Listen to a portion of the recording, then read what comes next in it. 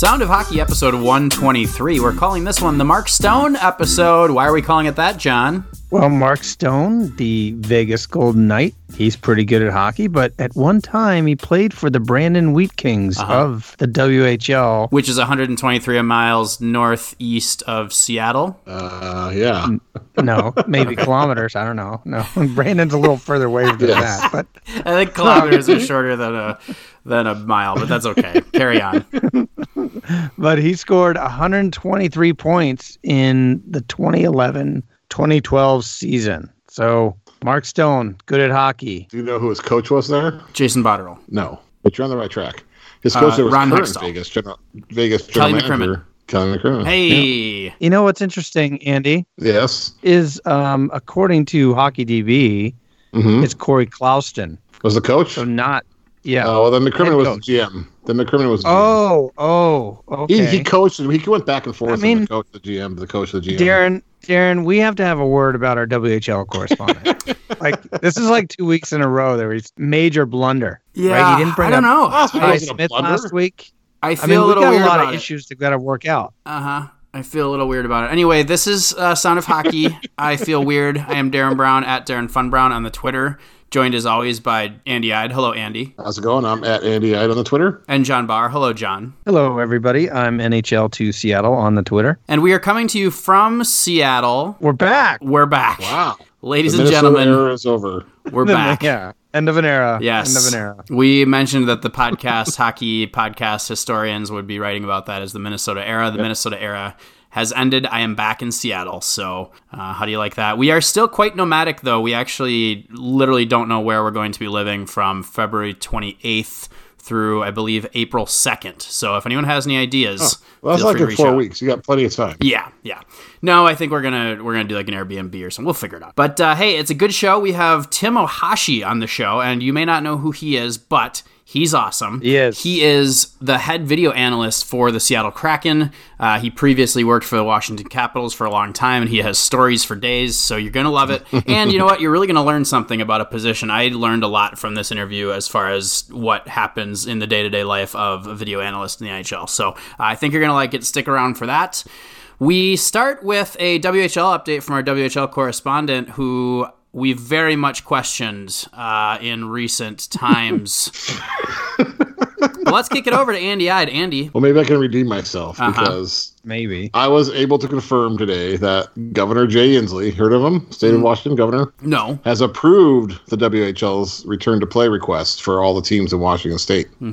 So they are free to play now. That doesn't mean we're going to start seeing hockey tomorrow. There's still a lot to work out. Like, we still have to wait to hear from the teams in the division about start dates, where they're going to play, how that's all going to work. But Washington State will become the second jurisdiction because last week Alberta got the okay to play. So the Central Division in the WHL has a start date later in February. So it's creeping along, but that's some pretty good news. That's a big major hurdle that the U.S. division teams have cleared now. But to be clear, we haven't heard from the great state of Oregon, have we? We have not. So we do not.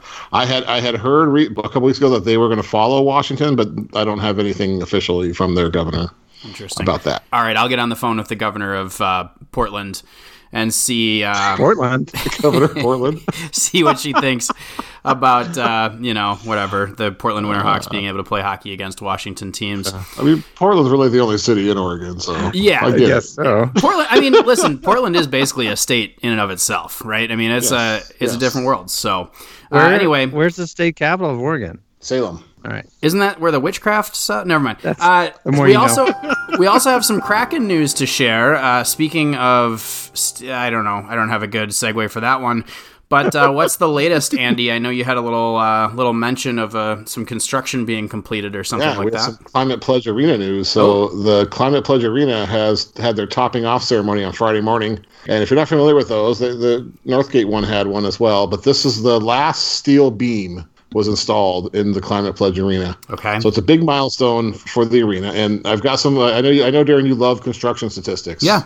So I've got some. So it took, to get to this point, 2,500 craft workers worked on the I've been working on the building. I'm sorry, what kind of workers? Craft workers. Craft workers. Arts and craft?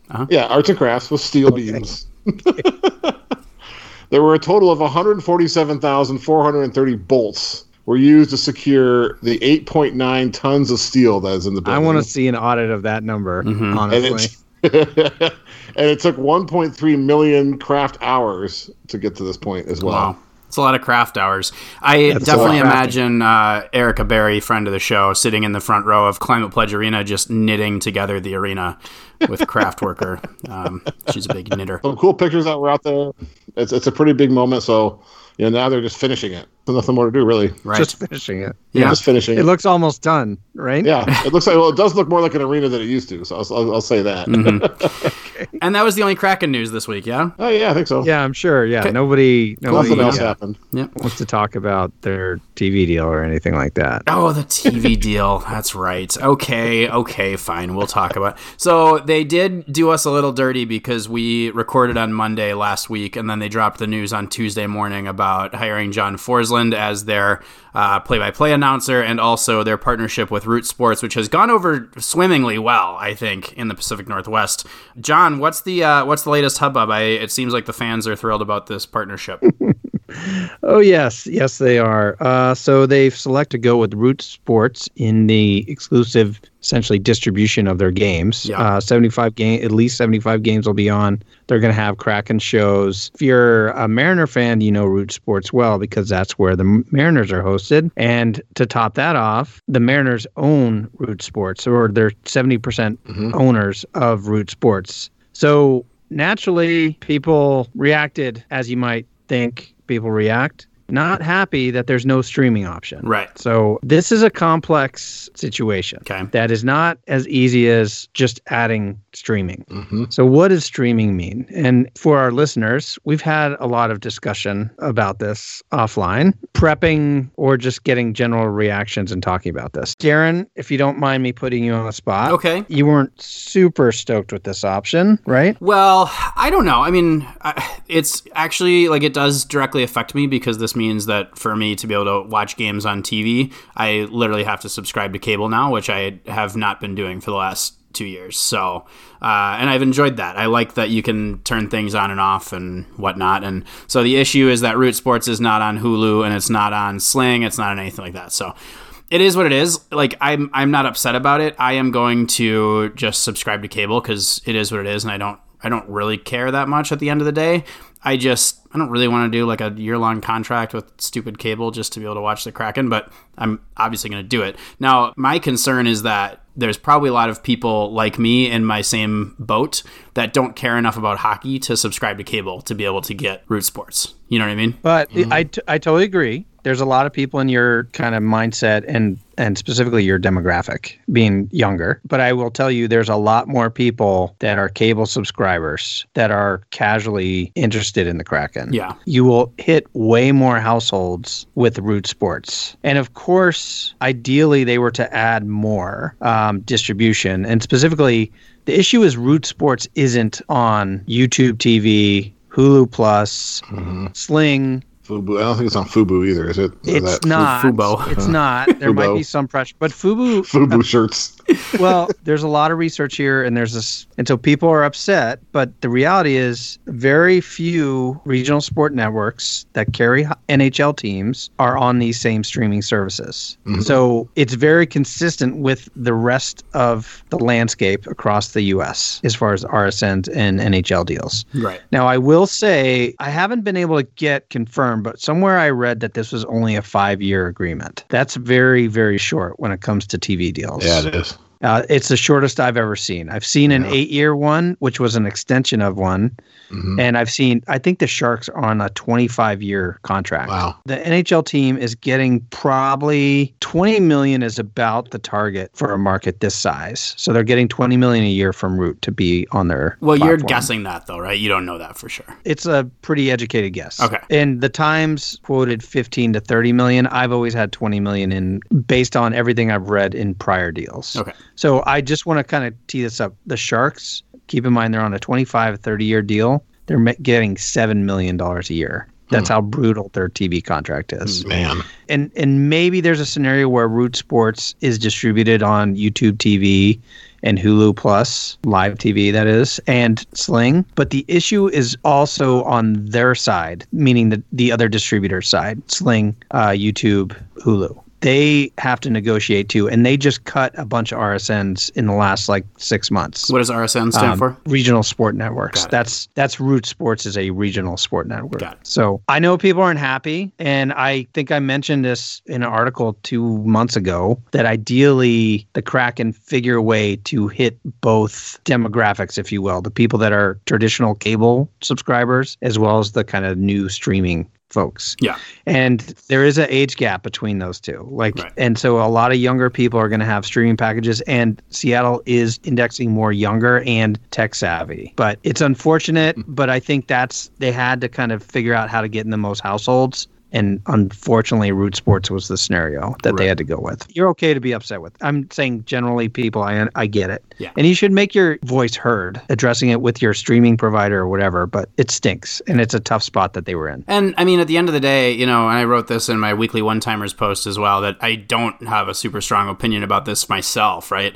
But yeah, it does kind of feel like for the first time, because the Kraken have been so cutting edge and so careful to always put the fan first and do right by the fan. And first glance, this doesn't feel like that. It feels a little bit un-Kraken of them. But also, at some point, they have to make a decision that benefits them financially. And who is going to throw a bigger bag of money at them, Root Sports or somebody that's a smaller network and has a smaller reach on cable? So I get it. I'm not upset about it. I know a lot of people are upset, and those people are also going to be the ones that make their voices heard, right? If you have Root Sports already and they announce that they're on Root Sports, you're not going to go online and be like, "Oh, Root Sports, super!" Right on. Okay, that's as I planned it. I totally agree with that, right?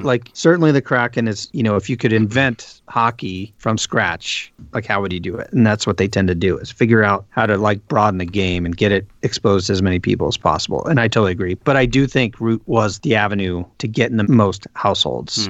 Not to get a little bit morbid, but I believe Paul Allen, if Paul Allen was still alive, he would have kind of figured out, and they would have collaborated with the Kraken and figured a way to come up with their own RSN and make it break down all those traditional barriers that kind of prevents it to get into streaming areas and maybe even go directly to the consumer, because it's about kind of trying to monetize, but also look to the future. And I know Paul Allen was the type of person that is okay to lose money for the long-term benefit of getting into more households and kind of being more cutting edge.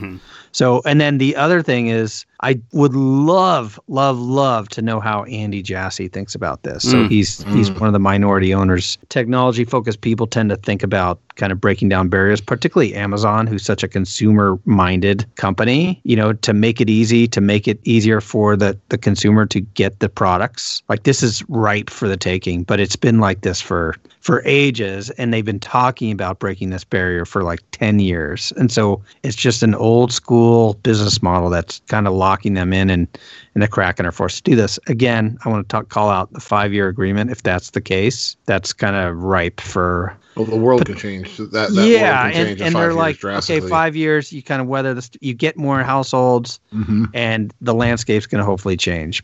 And what you just said resonates to me, because I am older and not tech savvy, but have cut cable. And for me personally, when I did it, I knew I was going to lose things like Root Sports, and I knew watching the Mariners was going to be tougher to do. But I still found a way to do it. I understand why people are upset, but I really don't know that they had a better option here in this market today at this point in time. They're not going to go with Joe TV over the air, because that limits your reach. Root gets them in the Northwest, not just Seattle and Washington State. Yeah. Even that one out of Portland, the whatever it is, the NBC Sports Northwest, has a limited appeal, and that's not available everywhere. So I think this was, as far as getting the most people watching, this actually was the better route, and maybe the only one right now. But I think what you're saying in 5 years is very important, because, as we all know, technology, trends in this kind of field change drastically. In 5 years is the technology could advance so much more in 5 years that they'll be able to reevaluate at that point. And the other piece of this, we mentioned that John Forsland got hired, and this is awesome, right? And it kind of stinks because there's so much negativity around this Root thing, which I don't think there should be this much negativity, but there is. And, frankly, the big news out of it was who they got to be the play-by-play announcer. which again, John Forsland, who I think is a legendary play-by-play announcer. And John, I mean, I remember back in, I think it was August when, we found out that he wasn't going to have his contract extended by the Hurricanes. And you and I were tweeting back and forth at each other like, oh, could be John Forsland for the Kraken, right? So sure enough, here he comes. I think we both had tweets from back in like July, Yes. honestly, where it was like, you were saying, oh, the future Crap Weasel, right? Because you said Crap Weasel, so it was before the Kraken even announced the name. So that was probably June, right? July 1st is when his contract was up. So it had to have been early July. I remember saying, hey, somebody to keep an eye on. And I thought it was unlikely because he's so good. And I know there was talks about him maybe getting to Tampa Bay. I think Tampa Bay had somebody rolled off from their TV. Well, and Doc Emmerich was leaving NBC. And so that also felt like a fit too, right? Like, oh, well, he's like already he doing NBC stuff, so he'll just take over. Yeah. Andy, you got a chance to talk to Forsland. What was that like? Well, I'll admit, watching him for so many years, it was surreal hearing him on my phone. Super nice guy. It's always refreshing when someone like that turns out to be as nice as you would hope they are. And he's excited to be here. He took this job without ever setting foot in the city of Seattle, which is pretty amazing if you think about your own jobs and relocating. And he just heard so many good things. And he's super excited. He's still going to be doing NBC games for the rest of this year. And even when he's with the Kraken, and he and I talked a little bit about how Doc Emmerich did do that for a while until later on he just focused on the national the games, but he'll be doing both. They'll find a way to work that into the Kraken schedule, and so you'll still be able to hear him. I think we'll get a different version of him though. He did admit to this. His hey, what do you say? If you notice, he doesn't say that on national games because that's something for the team he's covering when he feels that they've scored a goal that's put the game away. That's the catchphrase he likes to use. It's a little bit slanted towards one team. It's a little bit slanted, so he doesn't use that in the national broadcast, which I never really noticed before. I knew that was one of his catchphrases, but I never really focused on that. So that was interesting. He's got an amazing history. Like it's like he could probably tell you stories, all day long. I mean, he's seen a lot of hockey. He was Hartford Whalers play-by-play guy. He called the last Whaler game, which is pretty remarkable. And I love the intro to it. I don't know if you guys watched the video that I attached to the story, but he intros that game. The game didn't mean anything. Last game of the season, the Whalers were out of the playoffs. And he introduced it by saying, it's a meaningless game with a lot of meaning. I just thought that was brilliant, that he came up with that. That's awesome. And he talked about how emotional that was, and then he went with the team to Carolina. There were fans who called him a traitor. And I don't know what he was supposed to do, quit his job because the team was moving. He's not the one who made that choice to leave the Hartford. But and then he had to go through, a new team, and it wasn't an expansion team, but it was a new team, a new major sport to that region in North Carolina. And he talked about how they only had 4 months to prepare the fans, where the Kraken here have had a couple of years, so it's a little bit different. But he's confident that the hockey people who aren't into hockey will quickly fall in love with it as everybody else does. So it's exciting to have him here. It's what's funny is when you guys tweeted that stuff when he was let go. It seems like fans and people in the city, whenever there's a big name that gets fired from a job, whether it's a coach or no matter what, everyone's like, oh, the Kraken should get him, right? Kind of just, flip it like, oh, the Kraken should get him. This was the one time it actually came true so far. Yeah. The guy that's the top in the business actually is coming. So that's pretty amazing. Yeah. I do want to kind of call out one thing. A listener sent me an email like when it was announced that Forsland would not be going back to the Carolina Hurricanes, saying like, oh, they got to get him. And he was super passionate about it. Had a couple emails exchanged with him. His name's Ross. I'm not going to share his last name, but it was pretty cool to hear from him after it was announced because he was kind of bummed when Everett Fitzhugh was hired, not realizing that he was hired for the radio.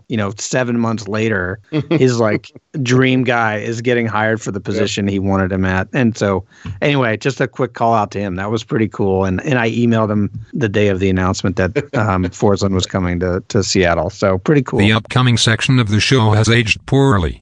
Since the guys recorded, the NWHL has decided to cancel the remainder of the tournament due to COVID concerns. Bummer. Good stuff. And speaking of John Forsland, he is going to be broadcasting the NWHL games on NBCSN, I guess this weekend, along with AJ Malesko, which should be a pretty awesome combo. I'm excited about that. Like I said, bummer. What's the latest out of the NWHL wobble, John? Hasn't been going that smooth. Mm-hmm. The New York Riveters had to leave Lake Placid, I think, Thursday or Friday last week after they had enough cases with COVID where they just cannot continue. So they They had to bounce from the wubble, as they say. The Connecticut Whale had to leave on Monday, the 1st of February, for the same reason. So that leaves only 4 teams for the playoffs, which start on Friday. So the games have been awesome, though. I've really enjoyed the games. Boston Pride had a 3-game series with Buffalo to figure out who would be the last team in, even though they are both in now that the Connecticut Whale have left. But it's been fun. The games have been good. I'm really excited to see what happens when NBC covers it, because they're probably going to beef up the coverage and have a couple more cameras. There's going to be, their budget's a little higher than Twitch, put it that way. Yes. Yeah. I am sad. And we'll talk a little bit of NHL news before we get to our 3 stars. The main thing that we wanted to talk about was this Tony DeAngelo situation, which has been quite the circus out of New York with the Rangers. So Tony DeAngelo, who we know is quite the character, he has been waived, and he's now cleared waivers after apparently he got in a fight with Alex Georgiev after the game. There's some sort of mix-up between the two, and DeAngelo got pissed off, and Georgiev got pissed off back and punched him, and so they waived him, and that's pretty much where we're at. So there's a lot of rumors floating around, but then a lot of them have been debunked about, I don't know, just stupid stuff that led to it. One thing that I do think is certain is that he had been scratched in, I think it was games 2 and 3 on the season, and the president of the team just said he couldn't get over it, and he was had a really bad attitude about it.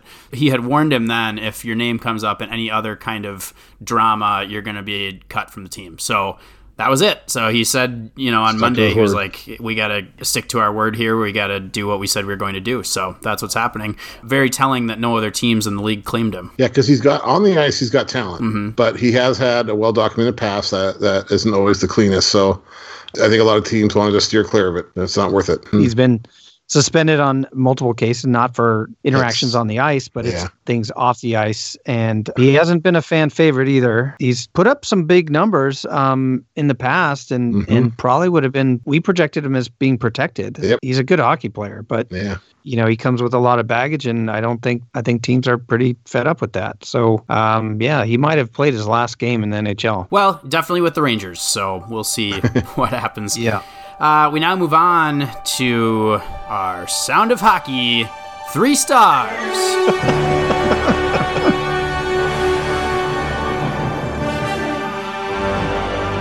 The tradition continues. Yeah, your star. Yeah. My star comes from the Philadelphia Flyers. Okay. And it's youngster Joel Farabee. Okay. You heard of him? Uh-huh. Yes. He's 20 years old. He had a hat trick the other night against the New York Islanders. He's off to a good start. He scored 8 goals last year as a rookie and has already scored 5 this year and has 8 points in 10 games.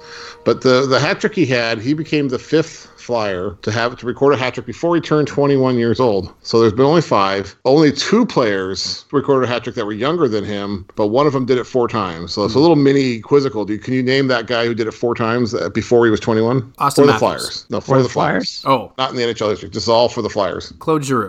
Good guess. I'll talk a little bit about that in a second. John, got a guess? Gritty. No. So Eric Lindros did it 4 times before he turned 21. Sure. Sean Couturier is the youngest Flyer to get a hat trick.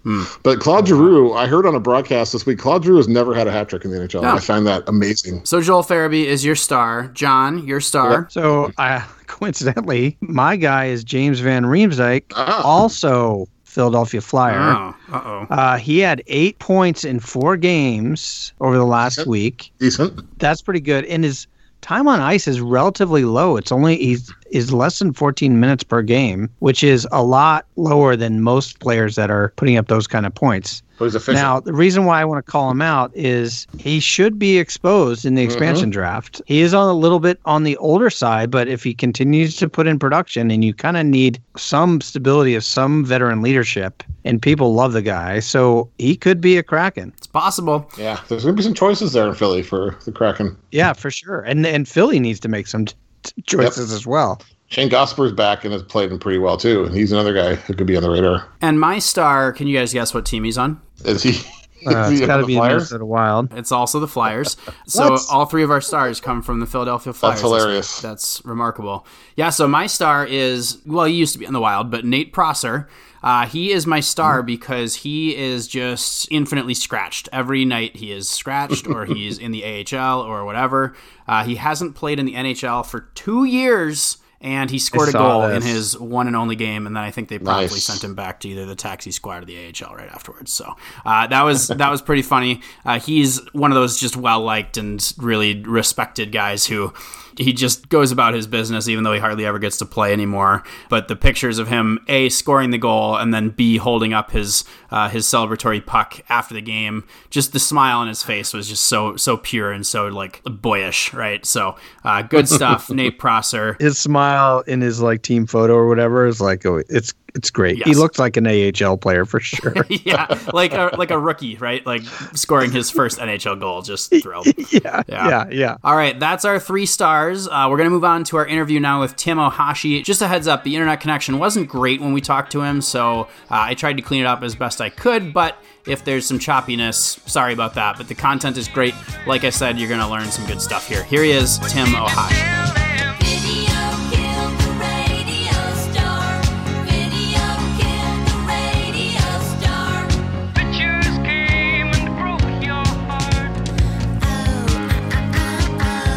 We now welcome on the Sound of Hockey a man who previously spent 6 years with the Washington Capitals, most recently as video analyst. He was hired in October as the head video analyst for our Seattle Kraken. Welcome to Sound of Hockey, Tim Ohashi, and thanks so much for joining us. Yeah, thanks for having me. It's a pleasure to be here. Well, we are very excited to have you on, and we did a little digging into your background to try to understand who is Tim Ohashi, and we understand that originally you wanted to be a teacher, but then you kind of went with a fallback option, which was to become a Stanley Cup champion. Now, there aren't too many people out there that part of their fallback plan be, like I said, Stanley Cup champion. So what made you take that route instead of being a teacher? Yeah, it was sort of a circuitous journey that got me into hockey. If you'd asked the 7-year-old version of me what I wanted to do, I would have told you I wanted to work in hockey. I just was a realist, and I was able to evaluate my own game, and I realized it wasn't going to happen playing hockey. And just growing up, I grew up in the Washington, D.C. area where at the time, hockey was starting to get a little bit popular, but it was pre-Ovechkin. It was pre that real boom in popularity that not a ton of people played, and there weren't a lot of opportunities. And, growing up, you just really didn't know it all about the back end of the business, the front office side, the coaching side. It just didn't seem like a realistic or attainable career path. And obviously the boom of analytics and data in sports, and especially hockey now too, have helped create a lot of opportunities for people that otherwise wouldn't have had paths into the sport.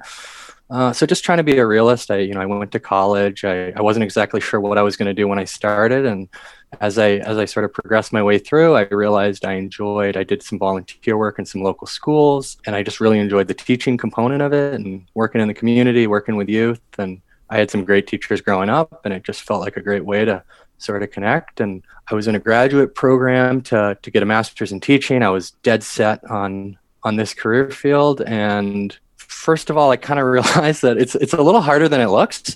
So I give a lot of kudos to all the teachers I may have given a hard time growing up as a hard to deal with adolescent. It sort of made me start to question. I realized it was one of those things. I think if your heart's not fully into teaching, it's not right to do it, because you're impacting young kids and people that rely on you. And at the same time, I had a pretty bad back injury that forced me to take a leave of absence from teaching. And I ended up having to move back home, actually, with my mom back in the DC area. I was up in New England, and I was bored out of my mind because mentally I was all there, but I was pretty much bedridden.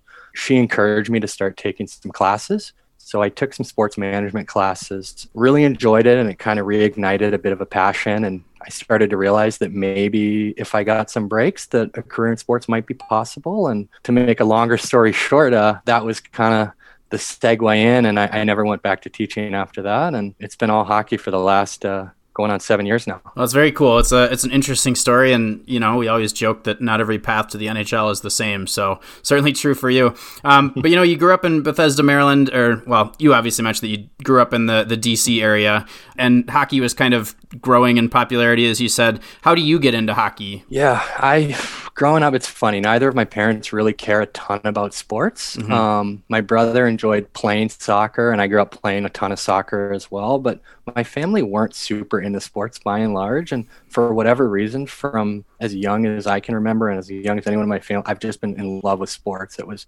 come home from school, pick up a hockey stick and play on the driveway until it got dark. I just loved it. And it helped. I had some cousins who were originally from Pittsburgh and then ended up moving to Minnesota.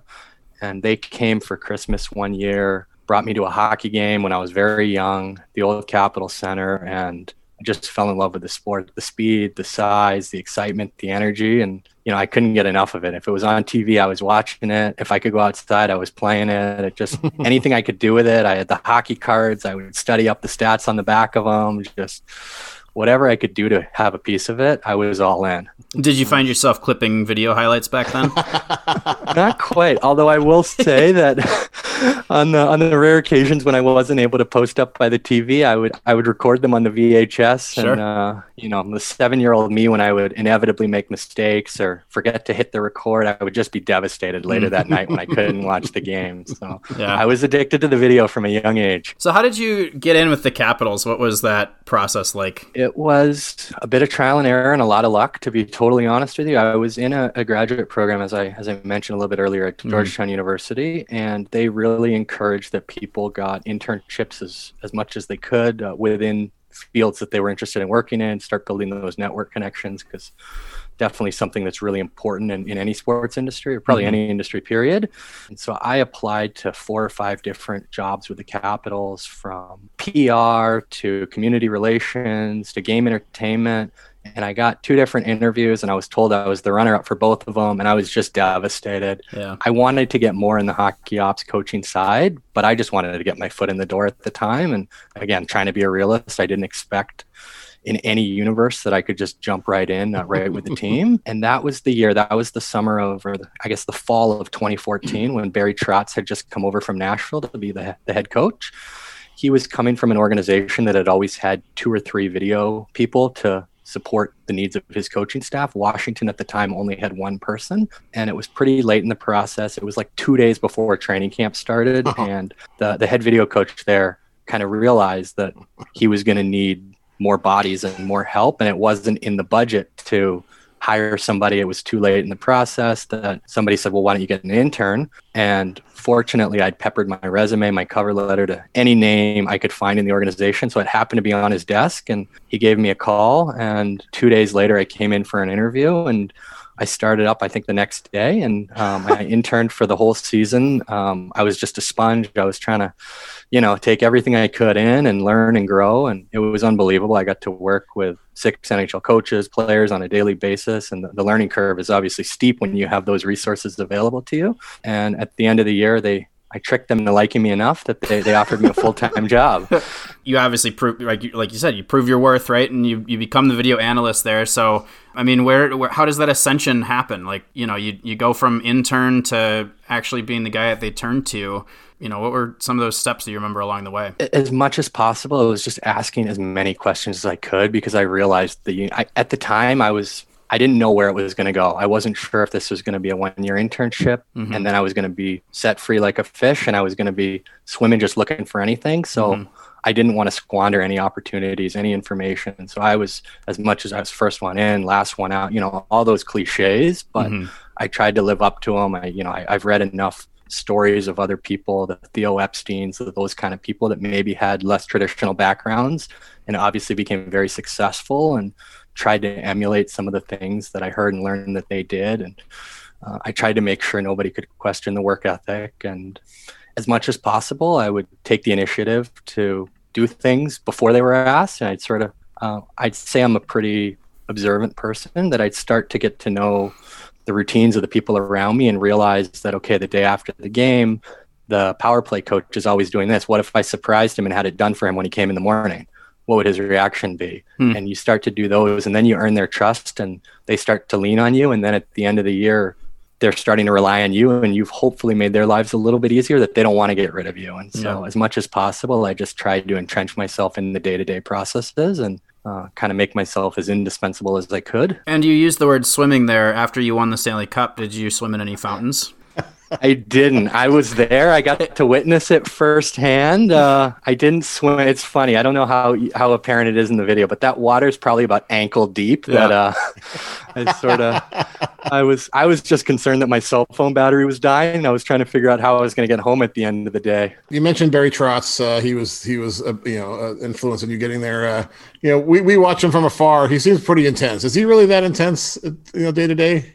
I would consider Barry a mentor of mine. Certainly lucky to work with him for 4 years, and he's a big reason that I was attracted to the Seattle job, actually, in a roundabout way, because of his experience and how fondly he talked of expansion, going through that process in Nashville, and really encouraged me to pursue it if it ever came up. But no, he's one of the kindest, sweetest hearted guys that I've ever been around. Just an absolute heart of gold. I know we sort of joke around, and he knows it too, that he has that intensity on the bench, and he's the kind of guy that your mom might call you and say, why is he so angry all the time? Right? It looks like he doesn't like you, but he's absolute heart of gold that we still keep in touch. Oh, cool. We've talked to a number of analytic folks on this podcast. You're our first video analyst, though. So kudos. Yeah, you get that on your you put that on your resume. But I'm curious how, like, a video analyst and analytics, how that meshes together. Like, how do your work work in and weave in with what they're doing with statistical information? I'm extremely lucky to be coming to the Seattle Kraken organization. As you know, you've talked to some of them already. We've got an unbelievable R&D department with a bunch of well-qualified, diverse skill set people. And so that makes my job easier. That helps. I consider it a partnership. I'll be the first to say they're smarter than me. They're better with numbers than me. They're more intelligent, all that. But I just try and keep up with them. My focus is more on the video, watching the video, and especially looking at systems, sort of more big picture stuff from a team to help the coaching staff. That way we know next year when we go in San Jose, I want our coaching staff and our players to have a very clear image of this is what their neutral zone is going to look like. This is what their defensive zone coverage is. And here's how we're going to counter that. Here's how we're going to beat that. With that being said, while the video is important and while I lean on that heavily, there's numbers that can help back that up. So I like to use them as basically a cross-check process where if I feel like a team, let's say, gives up a lot of opportunities off the rush, maybe, because that's what I'm seeing in the video, we can verify that with data. And if both of them are confirming that, then I feel very confident with it. And if one says this and the other says the opposite, well, then that's a sign that I need to maybe dig in a little bit more to the video and figure out why these discrepancies are happening. Because neither one's going to be 100% giving you the full picture every time. But I think when you put them in conjunction with each other and you have a great team in place that can help provide you data and help you analyze data and have the resources around, it can make the product that much stronger. Because I realistically, when you get to game 82, I can't have watched every game that Vegas has played that year. That's not realistic. I know in football, you get a little bit more of college football. You might actually watch every Clemson game if you're playing them. We don't have the means playing 82 games and every other day to do that. You kind of have to look for trends and recent tendencies, and then you can look at season-long data and analytics to help verify and confirm, or see if there's emerging trends. Maybe a team was really bad in the first half of the year in their D-zone coverage, and they've gotten good, and you've seen it in the last couple of games, but you're not sure, okay, is this a fluke? Is it just was the goalie stealing a couple of games, or did they make a big change? And the data bears that out, and you feel better about telling the team, hey, this team, I know they're middle of the pack, but it's a tale of two seasons for them.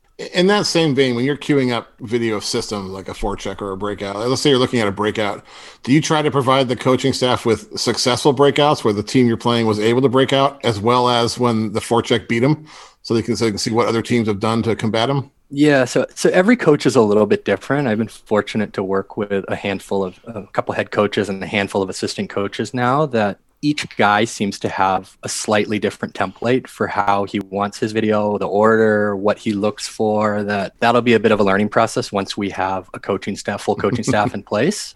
But I like to clip both. I like to clip, okay, this is their perfect, like if it were us, this is what we'd be showing our players and saying, this is how it's got to look. This is their ideal look. So we know, okay, our players have a good idea of this is what they want to do. And then I like to show a clip of, hopefully it's us once you've played a team before. Here's exactly what we need to do to counter it. And if it's not us, okay, here's Pittsburgh doing a great job on their forecheck. And because of these routes or because of these tendencies or habits, they're able to break up or disrupt the play here, create a turnover or whatever it may be. So it's a balance between them doing good and bad stuff. Interesting. So you mentioned some of that pregame or prep stuff that you do, but I imagine that the video analysis happens before, during, and after game. So what does like a typical game day look like for someone in your position? And do you have to like stretch like the players do before the game and like play soccer in the hallway and all that? Little sewer ball. I grew up playing soccer, so I won't lie and say there's been a couple of times when I've jumped in the game. Oh, Nice. Nice. I'm not a regular, and I'm certainly not on the skilled end of it. But I had a pretty good relationship with most of the players in Washington. That they usually got a pretty big kick out of it when I would join in my suit and dress shoes, and I'd just be happy to get 1 or 2 touches in before being eliminated. Sure. But average game day, again, it's something that ultimately the head coach is going to have a lot of say in. I can tell you what my day looked like last year, for example. I would show up to the rink around 6:15 in the morning. Oof. And depended if I was delivering the meeting or not, because we had a rotation where I delivered about a third of the meetings, and other coaches would. So if I was delivering it, I would be watching over my meeting, making last edits to it and kind of rehearsing it in my head.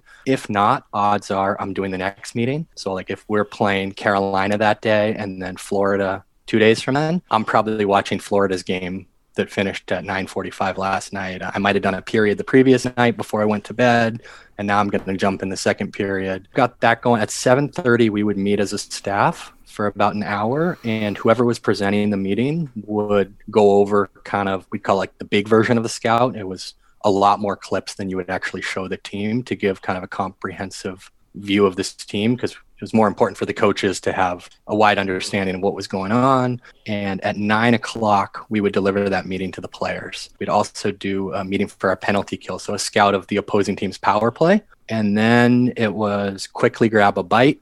Fortunate enough that breakfast and lunch are provided. Never hungry league. That's important. Quickly grab a bite, plan the morning skate. Guys would be on the ice at 10:15. I would film the practice and cut it live. Maybe there's some, if we're practicing the special teams that day, maybe the PK coach sees something that he wants to adjust or show a guy that night. Then afterward, I've got some paperwork. We've got the video component, but we also write up our scout. There's diagrams, there's images. So you got to get that prepared, and PowerPoints, all that kind of stuff. So I do that till lunchtime, jump back on that Florida game that I was watching before, do that for an hour. Then hopefully, I lived half a mile from the rink, so hopefully sneak home for like a 40-minute nap, because the days are long. And then Like the players, right? You got to get you got to get your afternoon nap in. Yeah, I certainly eat like the players, so I might as well nap like the players. I just got to learn to work out like the players, and I'll be all set. But yeah, then I'd head down to the rink. I'd usually leave around 3, get there by 3:20, 3:30, set up, make sure the videos, your feeds are coming in, because we shared our building with the basketball team. So on any given day, you'd find that 12 different things have been moved and you're scrambling around. And some days everything worked perfectly, but you kind of double check all that. Players would show up between 4 and 5. At 5:20, we'd have a meeting with our power play on the opposing team's penalty kill and the plan for that night. The head coach would talk at 5:30, some sort of basic reminders, little pregame sort of pep talk thing. And then that sort of 5:40 to 6:40 time was actually kind of the quietest time of the day. It was sort of the calm before the storm. Hopefully, if you're lucky, you can go grab a bite again, because why wouldn't you need a third meal? If you're lucky, and it'll be a different workflow out here in the West, but hopefully there's an early game that you can get a game going on the TV, or if not, it seemed like golf was on there a lot, especially if it was a Thursday through Sunday. Game starts, you're breaking it down live, you're making over 1,000 marks in the game, every forecheck, every breakout, which guys are on the ice at which time, face-offs, etc. You're in communication with the bench via headset.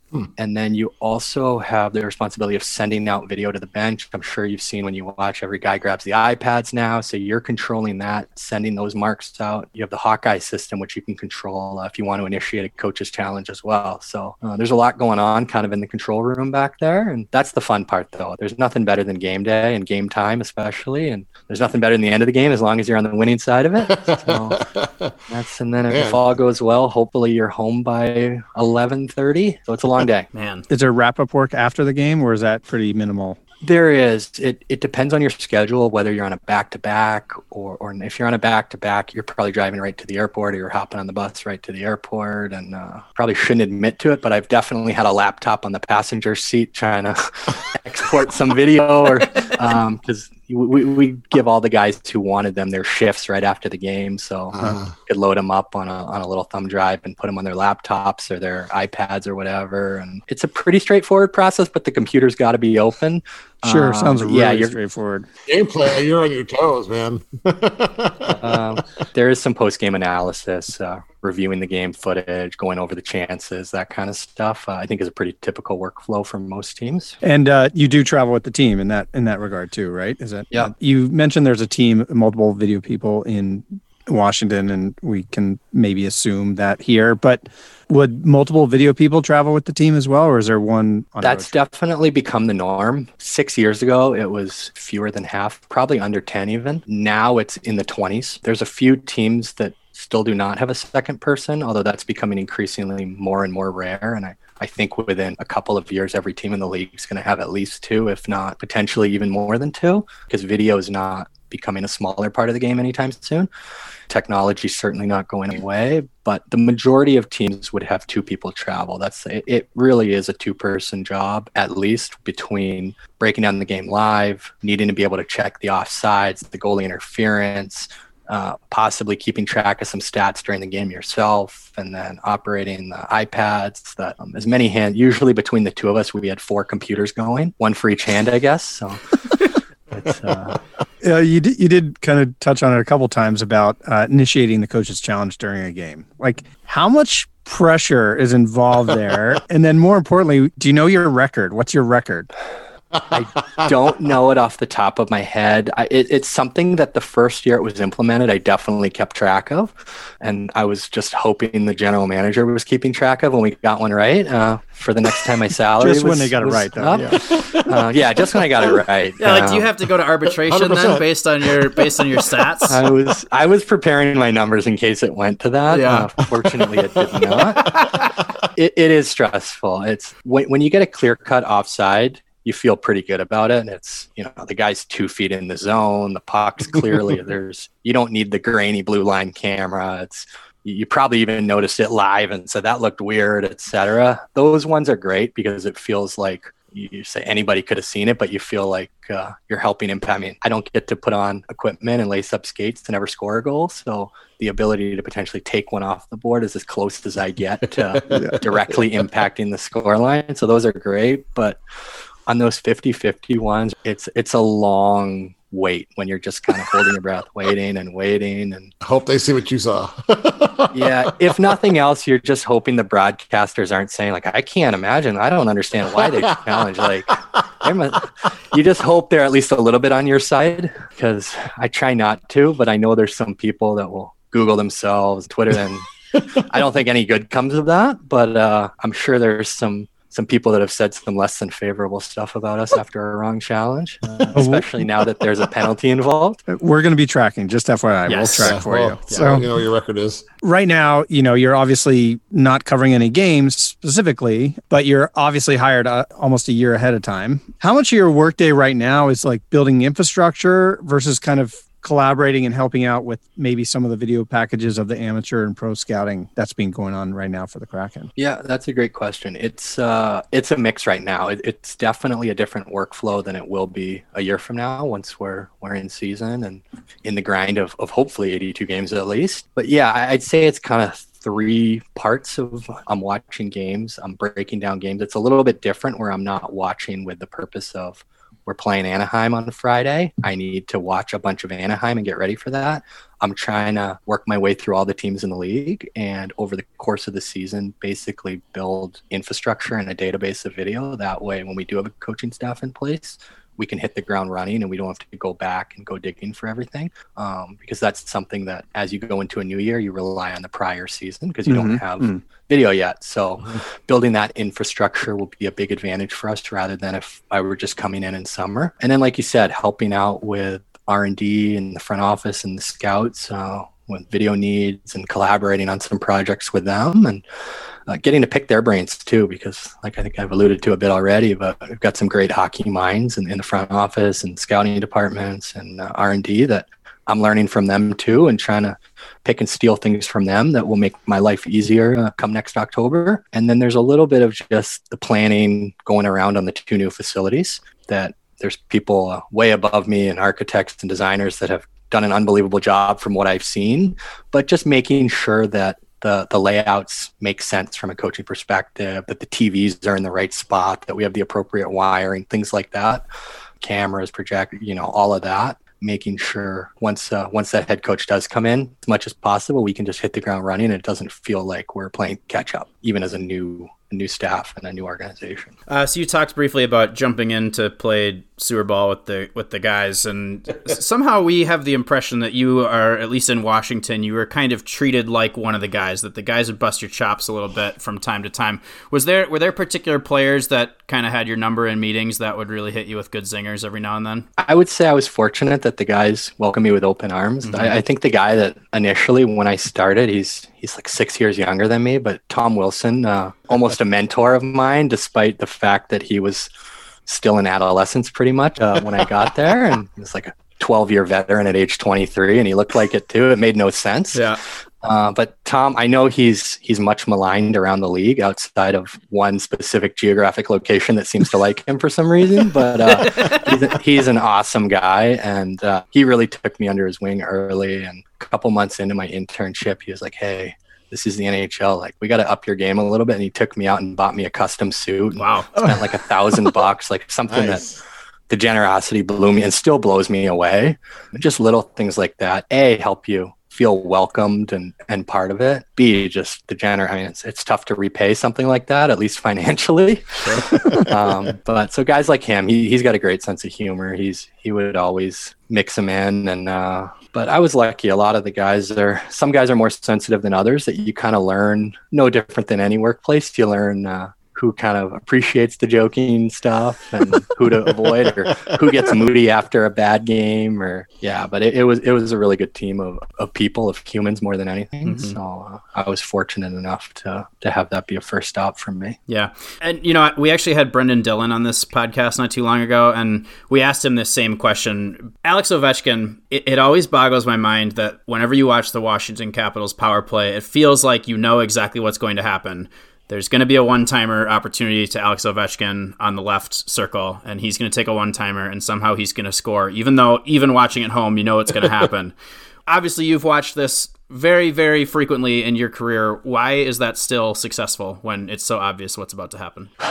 The biggest thing is just the other team has fewer players. Mm-hmm. That if you want to commit a player to him, do you want to leave John Carlson, who won the hardest shot competition and was runner-up in the Norris and was point per game at the point open? Do you want to leave TJ Oshie open from the middle of the slot? Mm-hmm. Or is it Kuznetsov or Backstrom, who are as talented as any centers in the league? I mean, it's pick your poison. You know it's coming, but your options are let him have that shot or play 4-on-3, which isn't a great alternative. And some teams do it. I've certainly seen teams say it's very clear watching the penalty kill game plan is shadow Ovi wherever he goes. And credit to him, he's realized that if they want to do that, he'll drag him right out of the play and play 4-on-3. And, it's the power play is still going to click at 25+% if you want to play 4-on-3, that it's not really a long-term winning strategy. And that's he's got a special shot. He's, for my money, the greatest goal scorer of all time. And the fact that he, year after year, it's sort of like he can't keep getting away with this. How does he keep getting 50? And one of these days, I guess Father Time will catch up to him, but it hasn't happened yet. Until that happens, and I'm not sure I ever see a day that his shot's going to go. I'm sure he'll slow down a bit. His shot is something to behold. The velocity, the movement. I've certainly never been in the net for it, but I've seen it enough, and I've seen enough video and talked to enough guys that every goalie just says it. It just comes off his stick differently, and knuckles and dives, and it's unpredictable. Yeah, that's something to comment on, though. Like, it's got to be a huge part of his success as a goal scorer. Is like, he can shoot the puck hard, but everybody in the NHL can shoot the puck hard, but he can do it accurately, and you're right, it comes off of his stick in a way that, like a pitcher in baseball that can get the ball to tail the opposite way of like the way that it's supposed to go. Like his shots do that. And it's a remarkable thing to behold when you can get those videos of way up close where you can actually see what the puck is doing. It's not just going in a straight line when Alex Ovechkin shoots it. It's doing something bizarre. So it's a good point. Have you thought about what your emotions are going to be like the first time the Capitals come through Climate Pledge Arena after just all your experiences with all those guys over there? I'm all in on the Kraken, so I don't think that it's. I think I'm excited to see those people.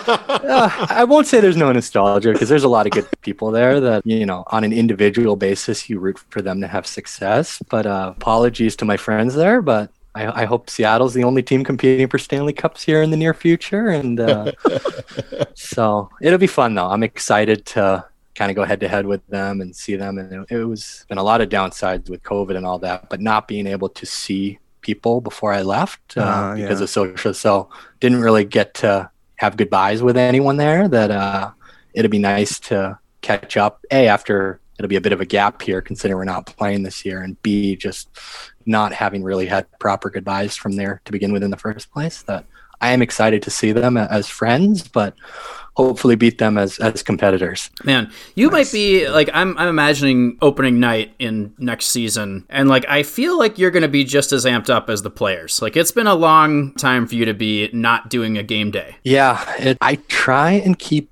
as even a keel as I can during games, because when the most exciting moments of games are the goals typively. Sure. And those are kind of crunch time for me, where I have 30 seconds to help influence a decision. Should we challenge? Should we not? That I can't be high-fiving everybody in the room or tweeting in celebration or whatever. I got to keep a pretty even keel and make sure my head's on straight and I'm able to be rational. But with that being said, games are exciting, and that's why you put up with waking up early and staying up late and missing things and being on the road and all of that. Yeah, I get amped up. One of my must have been maybe 2017 playoffs, Game 7 versus Pittsburgh. Obviously, it didn't go well for Washington because Pittsburgh went on and won the Stanley Cup. But I remember before the game, we had the 5:20 power play meeting, and Justin Williams came in the room, Mr. Game 7, sure. Most clutch guy in hockey in my lifetime, arguably. I mean, and he just has a presence about him. He's an awesome guy, but and he must have noticed that I was a little bit on edge and nervous, and he kind of just pulled me aside and patted me on the back and said, just relax and enjoy it, sort of. Little moments like that help remind me that at a certain point, the excitement is great, but you also have to enjoy the ride a little bit. And so I try and remind myself of those things as we go through games. That's amazing. I guess I was going to say I have one more question. Actually, I have two more questions for you. So did you get a day with the Cup? I did. It's funny. Just the way the schedule worked. I was actually the first person in Washington to get a day with the Cup, awesome. which was cool, but it did come with downsides. I won't say there's any downsides to getting a day with the Cup other than the fact that I had like 1 week notice, which made it very hard for people to get there. My dad wasn't able to be there. Some family, a lot of my friends that weren't in the area, or even some that were, it was some people had weddings or vacations, and so a lot of the people that I would have loved to have shared the day with weren't able to make it, which, if there is a regret, that would be it. Mm-hmm. But outside of that, no, it's hard to go wrong with that. It was a special day. I brought it to. You'll just have to do it again, Tim. Yeah. I would love to, but the highlight of my day was probably I brought it to the steps of the Lincoln Memorial, which is that's my favorite spot in DC, and looking out over the whole mall with the Cup. So that was a fun start to the day. Did he get a lot of people looking paying attention and wanting to get pictures? There was just a few people. One person asked, "Is that the real thing?" and then didn't believe me when I said yes. There was a family where the dad was wearing a Buffalo Sabres hat, and he said, "Can I take a picture with it?" I said, "Sure." And he made some sort of self-deprecating, so never going to get to see it in Buffalo, so I might as well. His words, not mine. But outside of that, it was like 8 a.m. So there were like 4 people there, beat the traffic, and then kind of got it out of there because I wasn't really looking to get mobbed. That's awesome. So what did you do with the rest of the day? Did you have a big party or? Yeah, brought it out to lunch to one of my favorite restaurants, a Mexican restaurant, and had, I don't know, maybe 8 or 10 friends who were there, and we just had the cup right next to us, and just sort of having a burrito. Pretty good table. Yeah. Did you fill the cup with guac or something and use it as the dipping bowl or something crazy? Later that night, we brought it back to my mom's house, my childhood home, and we did ice cream sundaes and champagne and all of that out of the cup. So nice. Tried to get the full experience. And awesome. Man, that is so cool. Made sure anyone who wanted could drink out of it. So cool. What a fallback plan for you. So you did just mention your dad, though, and my actual last question, I wanted to ask about your dad, because we read that he's a 5th degree black belt in, is it Shorinji Kempo? Am I saying that correctly? Yeah. Okay. Yeah, Shorinji Kempo. I don't know what that is, but I assume it means he could beat me up. Is that correct? I don't want to assume, but yes. Yeah.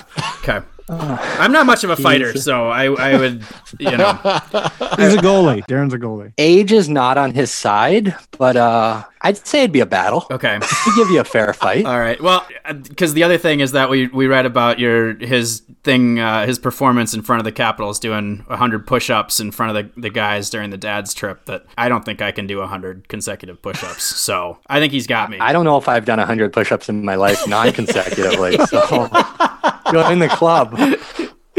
Good stuff. All right. Well, Tim, this has been very, very fun. Great. I feel like I have learned so much about a position that, I always knew existed, but didn't know really what your day-to-day was like. So thank you so much for sharing and for coming on the pod. We're excited to share this with our listeners. We're excited to see what you do for the Kraken. Absolutely. Thanks so much for having me. My first podcast appearance. Wow. We did great. Wow. Nice. Oh, cool. Yeah. Yeah. Great job. All right. Thank you again to Tim Ohashi for joining us and for teaching us all about what it's like to be a video analyst. That was awesome. Could have talked to him for an hour about all that stuff. I know. That was awesome.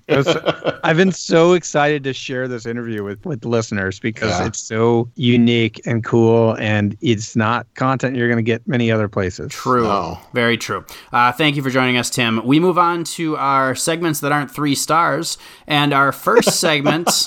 the format has me in a little bit of a pretzel now because I love 3 stars and I like that we're putting it earlier in the show, but it's really messing with my brain a bit to then move on to our segments as we traditionally do, like especially if we have an interview. After the interview, we roll into our segments, right? But we've already done a segment. Let's not exactly. We do Kraken news. That's not a segment officially, right? We always start with Kraken news. So okay, it's just an NHL update. You're right. Yeah. Okay. So maybe it's what's another word for segment? We need to crack open the thesaurus. I am sure the listeners. Bit. Okay. So we finish our bits and then we move on to our segments. Yes, yeah. Exactly. Okay. So our first segment. How can you have your segments when you haven't had your bits? Mm-hmm. Segments and bits. It could be a breakfast cereal. Our first segment is You Don't See That Every Day. So our You Don't See That Every Day comes from, I guess, how do you even describe this? Chris Tanev scores a goal that Connor Hellebuyck would probably have wanted to have back from his own blue line. And then, speaking of smiles that you love to see, Chris Tanev with... He's got quite the look going right now with about 4 That's the opening face-off, right? It's the opening face-off in the second period. So okay. So they win the drawback. I'm not even really sure why he did that, because if he had missed the net, it would have been icing because he was at his own blue line. But the puck did some kind of weird hops, and Hellebuyck was deep in his net, and it just went right through. And that's how accurate he is. Yeah. He just knew it was going to go on net. Yeah. Snipe. Went through Connor Hellebuyck like water going through Tanev's teeth. Have you guys ever seen live a goal that scored like that off face-off? Not like that. No, I gave up a couple of those goals when I was a little kid. What do you mean? I was I was in the old Mercer Arena when the WHL record for fastest goal from the start of a game was set by a kid named Dean Sexsmith who played for Seattle. Off the opening face-off, he was a winger. Just dumped it into the Victoria end, and it took a hop in front of the goalie, went in 6 seconds or something like that. I think it's still the record. That is unfortunate. You kind of blink like, what the heck just happened? I have very vivid memories of coach screaming at me from the bench after giving up. I think it was the second one of those that I gave up in the same game. I was like a squirt, and he just yells, "Darren, stop the puck with your stick first, then sweep it." Oh, okay. Yeah, so I was trying to sweep and missed it. So maybe that's what Hellebuyck was doing too. That's our You Don't See That Every Day. We now move on to our weekly one-timers. Our first weekly one-timer. Good. Just what we need is more talk about broadcasting updates. This is exciting stuff. The NHL Network is going to be producing their own regular season games. What's the story on this? I'm just going to assume that John put this on the notes because he loves talking about broadcast deals. Yeah, I love this. Okay. It's kind of cool. It's another way to get more hockey. NHL Network's going to essentially produce their own games and have their own broadcast crew on Saturdays and Sundays. Not every Saturday, not every Sunday, but they're going to have a bunch of other unique games because usually they just pipe in the Hockey Night in Canada, and I think they'll still do that. But this gets more games on TV, and it's their own kind of networked game. So their own crew, it's Steven Nelson and a lot of the same guys you're familiar with from NHL Network. So I think it's just another opportunity to see hockey. Do we know if this is going to, so let's say they do, I don't know, New York and Washington or something. Will that replace the other broadcast that's already happening in the region there for it? Or is that just an additional broadcast that's going to happen? That's a good question. We do not know that answer to that. Sounds like another opportunity for Kraken fans to have their games blacked out. Yes. I don't get NHL Network. Right. On my but if you get Root Sports, you get NHL Network. Oh, okay. Interesting. Same tier. Very Same interesting. Tier. Yeah. Our next weekly one-timer. What was that? It's very soft. That disappeared. Yeah. All right. The ECHL is adding have shot. another team. What is the story there? Yeah, so the ECHL, not afraid of any COVID, is announced that they're expanding and having another team in Savannah, Georgia. Now, what's interesting about this is its ownership group is the same group that owns the Jacksonville Icemen in the same league. Sure. So apparently you can own multiple teams in the same league, and I guess that happens from time to time. So that is a little bit interesting to me, as at some point the Kraken are going to look for an affiliate in the ECHL, probably not right away, but now there's one more team for them to choose from. Yeah, it would make sense for them to pick a team in the southeastern portion of the United States. Sure, why not? Our next weekly one-timer. Victor Mete and Sam Bennett have both requested trades from their respective teams. Mete, of course, with the Montreal Canadiens. Sam Bennett, of course, with the Calgary Flames. Now, Bennett, I know that we've had him circled as a potential Kraken candidate from the Calgary Flames. A lot of it, I think, has to do with how much they're being used, and it sounds like they're not being used very much. So we'll see what happens there. I think it's just kind of worth monitoring. Bennett, the production really hasn't been there, so I'm not sure that his complaints are very justified. But I know he was good in the playoff, but regular season in the last couple of years, he hasn't been that great. So it would make sense he's playing down the lineup. Bennett always plays well in the playoffs. Like he's made for the playoffs. It's not like it's just this most recent year. He always plays well in the playoffs. And what's interesting, Victor Mete is also another guy that we've circled as a potential candidate in Montreal at being exposed. So, and he's pretty good as well. Yeah. He's only 22. And I think, if I remember correctly, he started playing in the NHL immediately after his draft year. And so just hasn't developed as quickly as everybody else. And in the meantime, he's fallen down the depth charts and has been healthy scratch. And they are not putting him on in the AHL because he'd have to clear waivers, and they figure somebody would snatch him up. So the agent basically said, if you're not going to play his player, Victor Mete, then you might as well trade him and it'll work for everybody, because clearly he doesn't appear to have a immediate future in Montreal. And our final weekly one-timer. Andy has spoken to the governor of AHL of America, the governor of America, and he's found out that they are likely to start this week. So you're doing a lot of digging, Andy. I'm not sure I understand what you're asking me there. I don't know. I mean, I'm trying to go with, remember earlier you were like talking to the governors of various states and cities. Yes. Which I actually didn't talk to any governor. I just have been confirmed that the governor of Washington had made a decision. But the AHL is set to start. There was a bit of a, I don't know if conflict's the right word, but there was a collective bargaining agreement that had to be agreed upon. Players approved it earlier this week, and the AHL Board of Governors then was going to vote on it, but I think everybody thought it was going to happen. So hockey will actually start in the AHL. That was the big holdup here. There you go. Well, it is kind of interesting. It's only starting in the U.S. Yeah, good point. There's 3 teams that bowed out that are not playing this season, and it's TBD about the Canadian teams because there's no schedule that's been released, and there's only I think we were talking about 5 teams up there, and that includes the Stockton Heat, Stockton, California, who have relocated to Calgary for the season. So interesting time, but I think this is really about development and getting their players experience and just getting them reps and playing. It's tough because I think I read something that 80 or 90% of the team's revenue is driven from ticket and gate revenue. And so without any fans in a majority of these places, they're not making much money this year. And so that goes back to your kind of comment about the labor issue that they had to figure out, because there's something had to give there. They were looking to cut salaries, yeah. And it's a similar situation, not with the salaries, but with the WHL, right? Like those teams, it's all for development because they're going to take a bath this year. I could use a bath. We close the show with our tweets of the week. Andy, your tweet of the week. My tweet of the week comes from someone named Ariel Ben Abraham, who's a guy who lives like in the DC area. Okay. He tweeted out, "Hey, at Capitals," which are the Washington Capitals, "why are $5,000 worth of your hockey sticks at my house? And what time is practice? I think FedEx messed up." So he has pictures there. He received a shipment of hockey sticks. There's Zdeno Chara's hockey sticks from FedEx. They were misdelivered, and so apparently he's going to get them back to the Capitals. But could you imagine seeing a big package on your front door and there's those big ass long Zdeno Chara sticks in a box? There's a whole bunch of them.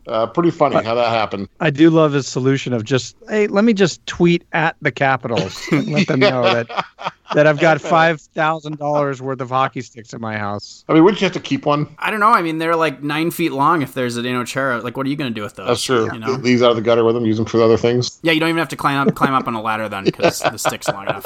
My tweet of the week comes from what's kind of a tweet war between the Carolina Hurricanes and the Pittsburgh Penguins. So the Penguins were wearing their new reverse retro sweaters, which they're the ones that say Pittsburgh diagonally down them, and they're playing against the Rangers. So they said reverse retro sweaters equals fire. Carolina Hurricanes responded and said, bold move wearing these against the inventors of diagonal, because the Rangers always wear diagonal script, right, on their jerseys. The Penguins wrote back and said, bold move to steal the Quiznos logo to the Carolina Hurricanes. And then the next tweet says, Penguins fall to the Rangers on the road, 3-1. And the Carolina Hurricanes sent them a $20 Quiznos card. It says, you'll get them next time. Post-game meal is on us. Pretty amazing. What I love about that is the Hurricanes weren't involved in that game in any way. No, it wasn't not at all. It wasn't their team playing. Just were there to stir stuff up, so... John, your tweet of the week? You know what? I don't have a tweet of the week. I want to go back to games on the radar.